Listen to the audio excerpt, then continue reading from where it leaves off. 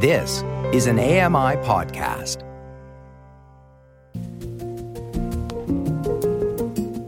It doesn't matter that there are oppositional forces at work, because what's really important about the danger of the single story in this instance, I think, is that blindness means something.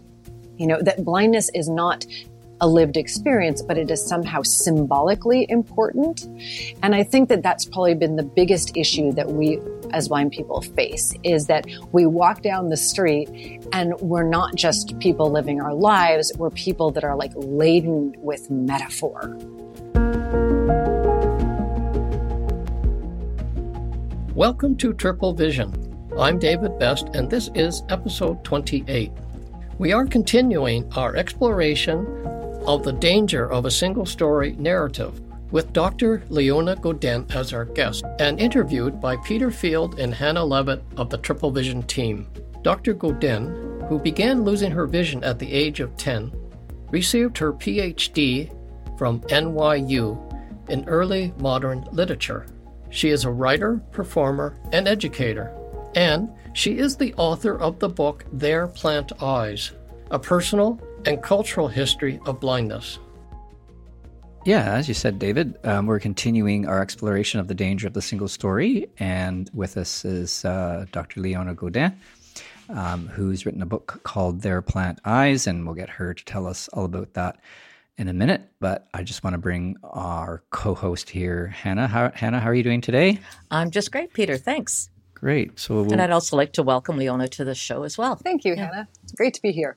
So, Leona, as you've heard, we're starting to explore in this new season of Triple Vision the idea of the danger of a single story and what happens when a single story is told by a person even, or a group of people, by someone else.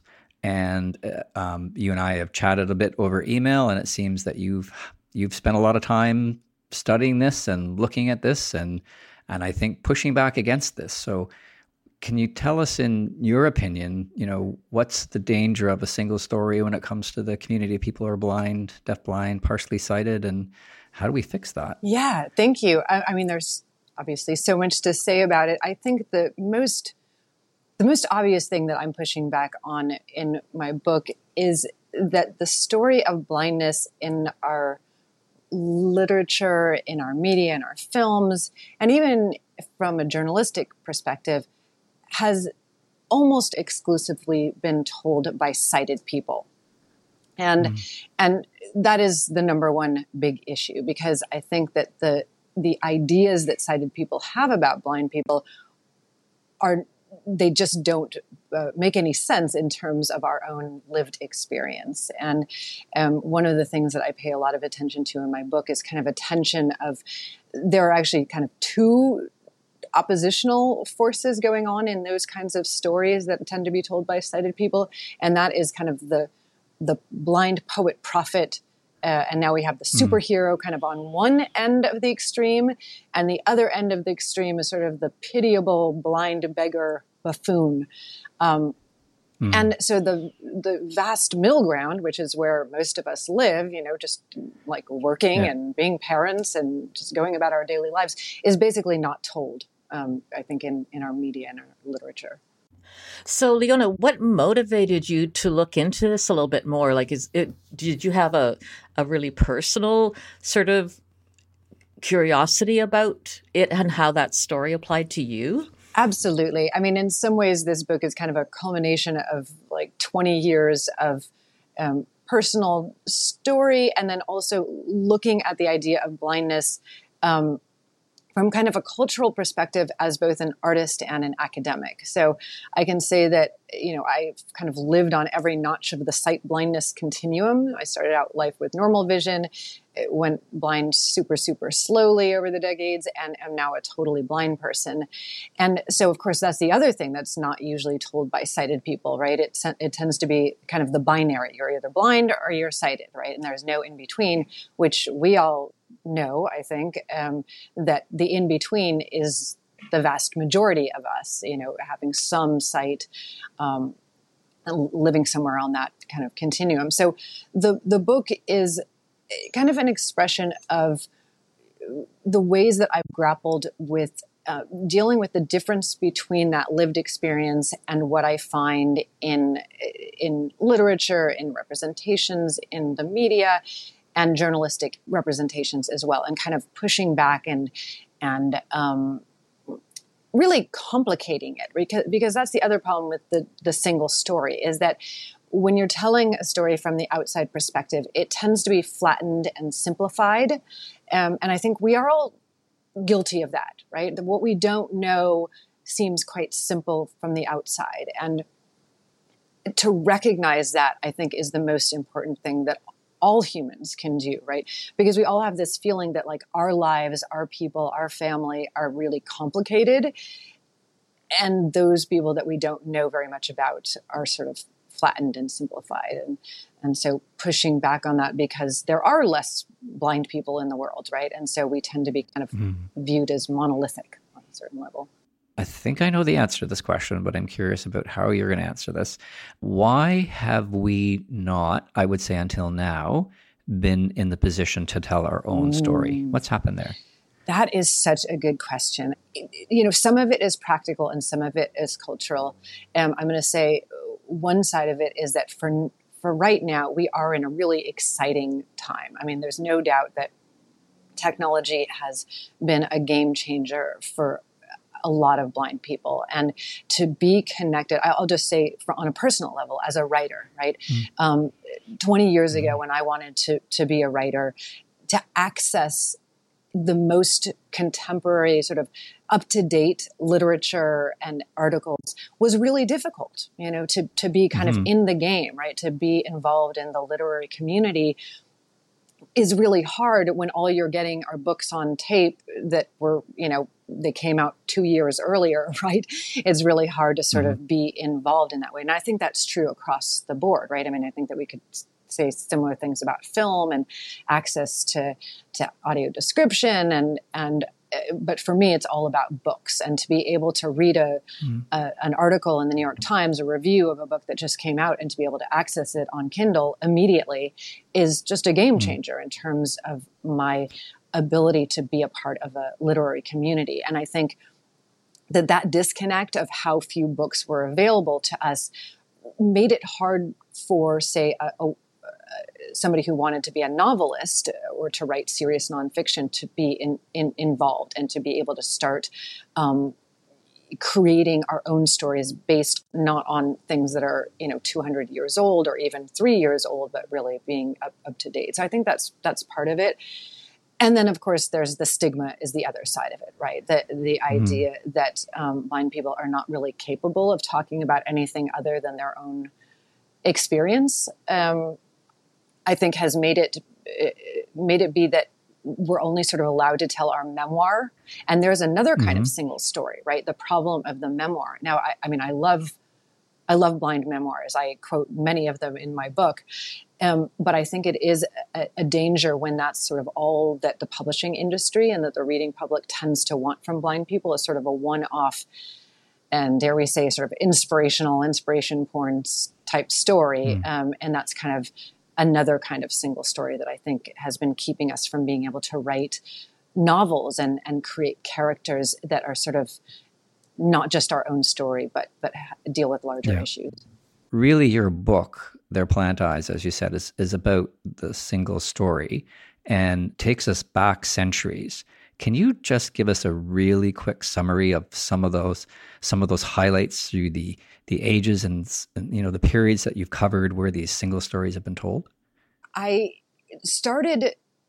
It's sort of Western culture, right? So it's this very humble project of basically blindness in our cultural imagination for about 2.5 centuries. So I kind of start at the beginning of sort of Western literature with Homer, because of course at the very beginnings of what we think of as Western literature, we have a blind character, right? And I say blind character because nobody really knows if Homer was actually blind or not. But it's, for whatever reason, it's an attractive story that has followed us for these 2,000 years. And I think it's one of those baseline ironies of this idea of the single story. The problem that we like the idea of a blind poet, and I will add to that like the blind poet prophet, right? Tiresias is also a very old myth. But we don't think about what makes it possible for there to be such a thing as a blind poet. And like I said, technology is so important to us today. But back in the days of Homer, there would be the possibility of a blind poet because it was an oral poetry, right? It was an oral tradition that gave rise to the possibility of having your major literary figure be blind because they didn't need to have print access. And so I think that that's one of the driving forces in this book is the idea that the practicalities do not support the idea of the great blind people, and that it's actually been a real difficulty because if you're not sort of a genius on the level of, say, the idea of a Homer, but later on a John Milton, who wrote Paradise Lost, who gave me the title of my book, it's been very difficult to gain access to the tools of the trade, right, to be a blind writer. So I kind of drop down into these moments where these ironies arise. And I will say that even back in the old days, back in ancient times, people were skeptical of the idea of a blind poet. So I even start out chapter 1 with a quote from an historian in the early days, first century of our common era, basically saying there's no way that Homer could have been blind because he saw more than all Greece besides. So even as we have these ideas of the great blind poet prophet, we have a lot of skepticism. I mean, I think that comes to us as well to this very day, right? We have this whole truther movement, right? Where people don't believe that there's that Helen Keller could have written books, you know? They don't believe that Stevie Wonder was actually blind. And so that's the other side of it. And so I kind of dip down into those ironies through the years and also how connected our histories are. So for example, I am very interested kind of in the middle of the book in how the creation of schools for the blind and Braille were very much connected with the idea of enlightenment and came right out of sort of ideas that were very near and dear to the philosophers of the 18th century. So those are kind of two lines of trajectory through the centuries. How blindness has kind of helped to shape our imagination, and how the education of the blind has also been sort of in tandem with these larger ideas. In your book, did you explore, you mentioned the philosophers, I was thinking about people like John Locke and like the religions of the world that created a single story for blind people as well? I'm so glad that you mentioned that, Hannah, because I do spend quite a bit of time thinking about, in particular, again, because this is not so much a global history, because it would have been too much. It's already quite a long book.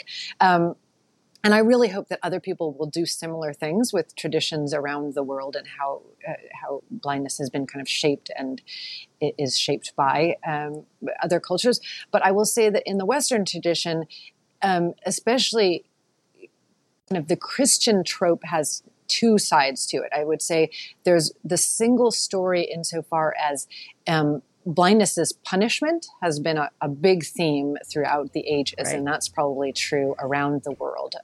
The idea that the gods are angry at you, and so they punish you. But then there's kind of the side of compensation as well. The idea that the gods take away your vision and then give you, say, poetry, or give you kind of a direct line to God. And then there's also the issue that, like, if you pray hard enough, you will be able to see, right? And maybe that might be a metaphorical seeing, as in this very, ubiquitous kind of Amazing Grace type thing, right? I once was blind and now I see, which is all about spiritual blindness and sight. And here's where the single story, I think, is a real problem. And it doesn't matter that there are oppositional forces at work, because what's really important about the danger of the single story in this instance, I think, is that blindness means something. That blindness is not a lived experience, but it is somehow symbolically important. And I think that that's probably been the biggest issue that we as blind people face, is that we walk down the street and we're not just people living our lives, we're people that are like laden with metaphor. And so the characters that we meet, it's like we're meant to symbolize something in the literature or even in the TV shows, right? When a character gets struck blind, it's for various, Yeah, like I find within the religious category, it's extra difficult because you can't, it's hard to argue with, like in religion, if you cannot see, quote, the light, you have no chance at redemption, right? Yes. If you cannot experience the light, right? Yeah. So where does that leave you within that framework, within the religious framework as a blind person? Yeah. Right? And I think that speaks to sort of these larger things that we're sort of pigeonholed into, right? That dark is bad and light is good, right? And so blindness is bad, sight is good. There's sort of all these binary structures that kind of uphold this idea that blindness is a bad place to be, and by any means necessary, get out, right? By either cure or religious cure, or however it might be. I will say too, the other interesting thing, I have a little anecdote, and this is kind of fun because it's a Canadian friend who mentioned to me that I mentioned in the book, who said, people say to her things like, oh, well, you must not have to worry about sinning because you're blind. So you can't sin if you're blind, right? And she's like, wait a minute, like I struggle with my I like that. Christianity as well, But that speaks to that whole virginal thing, right? That's another sort of story in the sort of the suitcase of tropes, right? That the idea that you're sort of a virginal blind person, right? You don't have sex, you don't have babies, you don't get married, right? Because you're sort of angelically pure or something, which we're not. P.S. to anybody who's wondering. Given that part of this audience would be people who are from this community, what do we tell them about how to change that story if they think, I really feel like I'm part of this story. Like this story has followed me all my life. And to quote a movie, I'm mad as hell and I'm not going to take it anymore. Yeah. Or, I'm not going to put up with this anymore. What do you tell people about changing that story and how to change it? Well, the other part of the single story is that it seems to me that every few years there's sort of a blind person that's kind of held up above the rest, right? And this is what we tend to call inspiration porn, right? Thanks to the great Australian disabled activist Stella Young, right? So we have this term, and we sort of all know it, right? We see it. We hear it. We wince at it, right?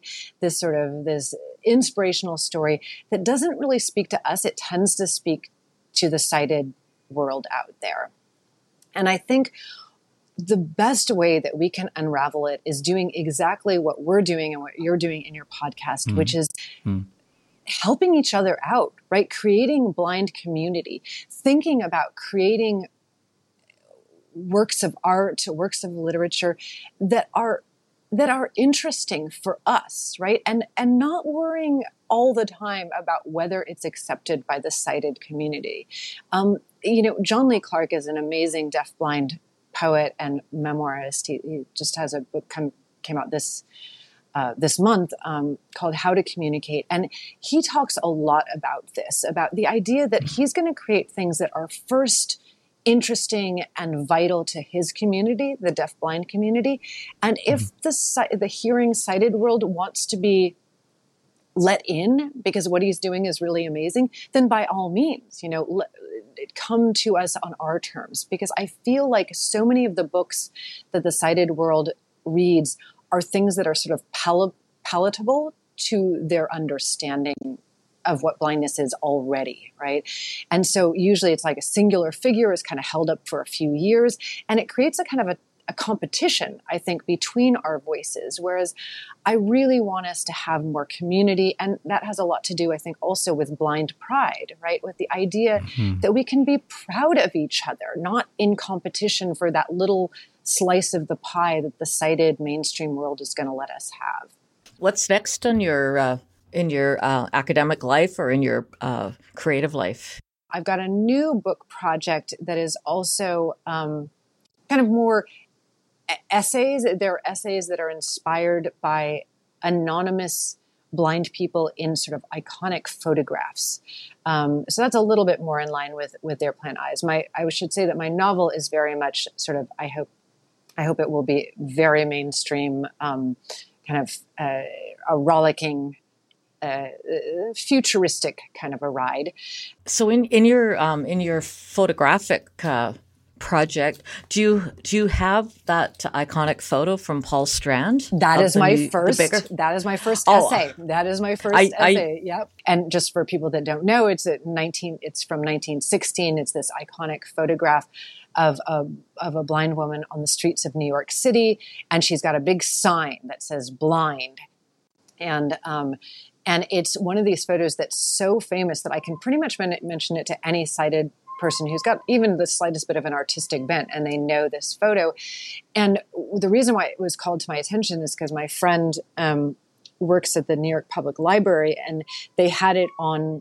They have like these periodic exhibits, and it's like treasures of the New York Public Library, And he said that in the blurb, they basically don't mention her at all. Like the actual subject of the photo is pretty much not mentioned. Everything that's talked about is Strand, the photographer, right? And how he did it, and he used a prism camera, and blah blah blah, and so it's that erasure, right? And here's we get back to the problem of the single story. In this case, the story is all the photographers, and not the subject, not the actual. And then what do you have? Well, you have pornography, basically, right? Because you're holding up one kind of person for the gratification of another kind of person.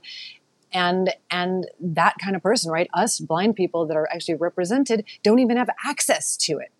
Yeah, I know. And when I was examining that photo and talking about it, I basically had a discussion with this anonymous woman. Like, did you know that that you're held up as this iconic photograph, this iconic symbol of blindness from that era? I mean, in the picture, there's a brick wall behind her. Like, it's a very dark picture. A very dark photo. I mean, there's no hope or anything in it. It's a very. I wonder if we can find out who she is or was. I tried. I tell you what, that's actually part of my essay. Yes, I tried, because she actually has a peddler license. So it turns out she's a newspaper peddler. And so there was a peddler license number, and I was like, oh my God, like I might be able to match this to a name.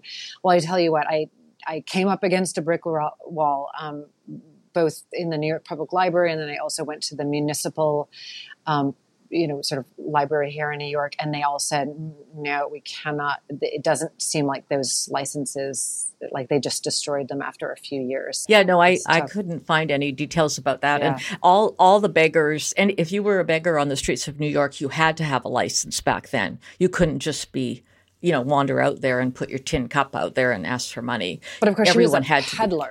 She was a peddler, not a beggar. Yeah. But I wonder, so there were beggar licenses too? Yes. Yeah. That's fascinating. Yeah, no, it was a really interesting journey to research, like as you did, sort of my blindness history, and understand a little bit more about what has shaped my life, rather than just being frustrated, in terms of some aspect of trying to live with blindness. I understand a lot more now about how those attitudes were shaped, and even my own mother's, attitude that I would live in an institution, Goodness. And she came to Canada after the Second World War into a town in Western Canada where they just erected a brand new residence for the blind and had a big opening for it. And so that was her first impression of where blind people live. And then years later, she has a blind daughter, right? And that's sort of what came to her mind is, she'll live in a place like that, right? Something in what you said made me think of this is like the urge to look as sighted as possible, right? I think that that's also a danger in sort of having, and I can't believe we didn't even talk about this word yet, but having an ocular-centric perspective, right? To believe that sightedness is better than blindness, which means, okay, if you are blind, what you want to do is look as little blind as you possibly can, right? And so we have historically, I think, rewarded, people in our community that are, less blind or sort of more heroic, right? We tend to love those stories of like the mountain climbers and the people that do the things that sort of seem the most impossible as a blind person, as opposed to celebrating the things that like we're really good at, and, it makes it so hard for us to be good at being a blind person when we're constantly celebrating, looking sighted. Yeah, hard to measure up. That's that kind of inspiration porn that you're talking about. Yeah, so, if you're not climbing mountains or you're not, performing music that people all over the world are hearing, then, who are you? What are you actually doing with your life? Yeah, then you are really pitiful. Yes. Well, I think, I'm gonna actually end, and I'll get you to react to this as well by quoting my friend Hannah here, may, Hannah. Because when we've talked about the danger of the single story, Hannah, you've said it's not the danger of the single story that's the problem. It's believing the single story that's the problem. About us believing it, not even the sighted people. But them too. We'll include those sighted people too. That if they believe it, that's also a problem. Yes, because we've come up with all kinds of stories, and I think that is such a good point. And that's all about internalized ableism, right? Internalized ocular centrism, I think, is we're buying into those myths. Excellent. Well, thank you very much, Leona. It's been fascinating talking to you, and It's been a pleasure. It's been a pleasure.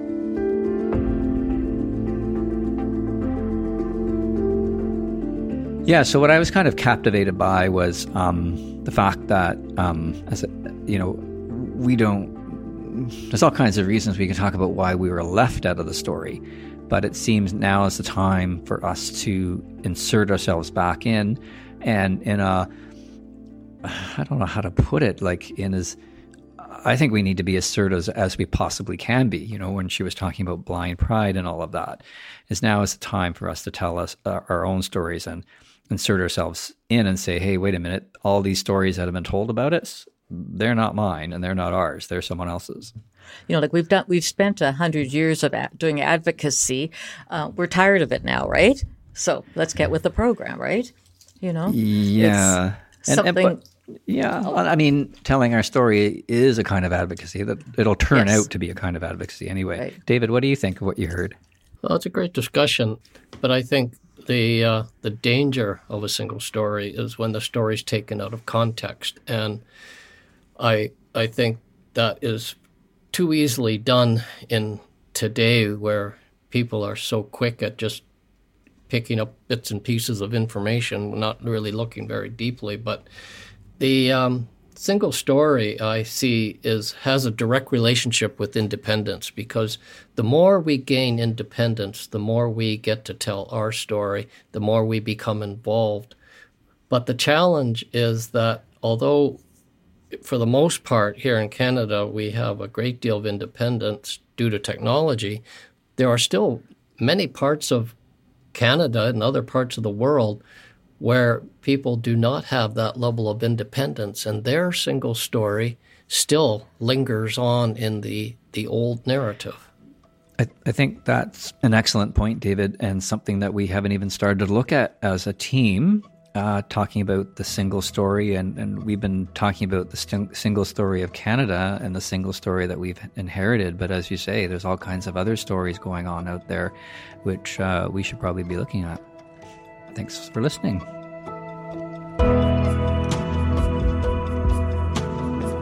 Triple Vision is made possible by the generous support of Alliant, Allyant, and the Alliance for Equality of Blind Canadians, AEBC. Triple Vision is produced in collaboration with Accessible Media Inc., AMI Audio. Jacob Szymanski is the technical producer, and Andy Frank is the manager of AMI Audio. And finally, thank you for joining us on this journey.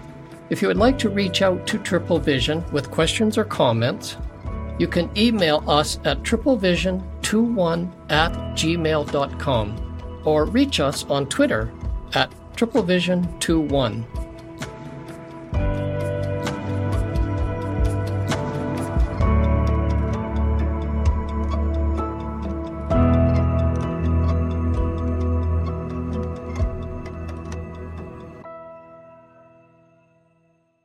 We see a higher unemployment rate for disabled individuals. Take a deep dive into the issues impacting the disability community. Consent, when you're complexly disabled, goes a lot deeper. It's not just yes or no, like we're so used to understanding it. It's sighted people who are making assumptions about blindness, and that is what is informing the cultural perception of blindness. The Pulse. Download from your favorite podcasting platform and subscribe on YouTube.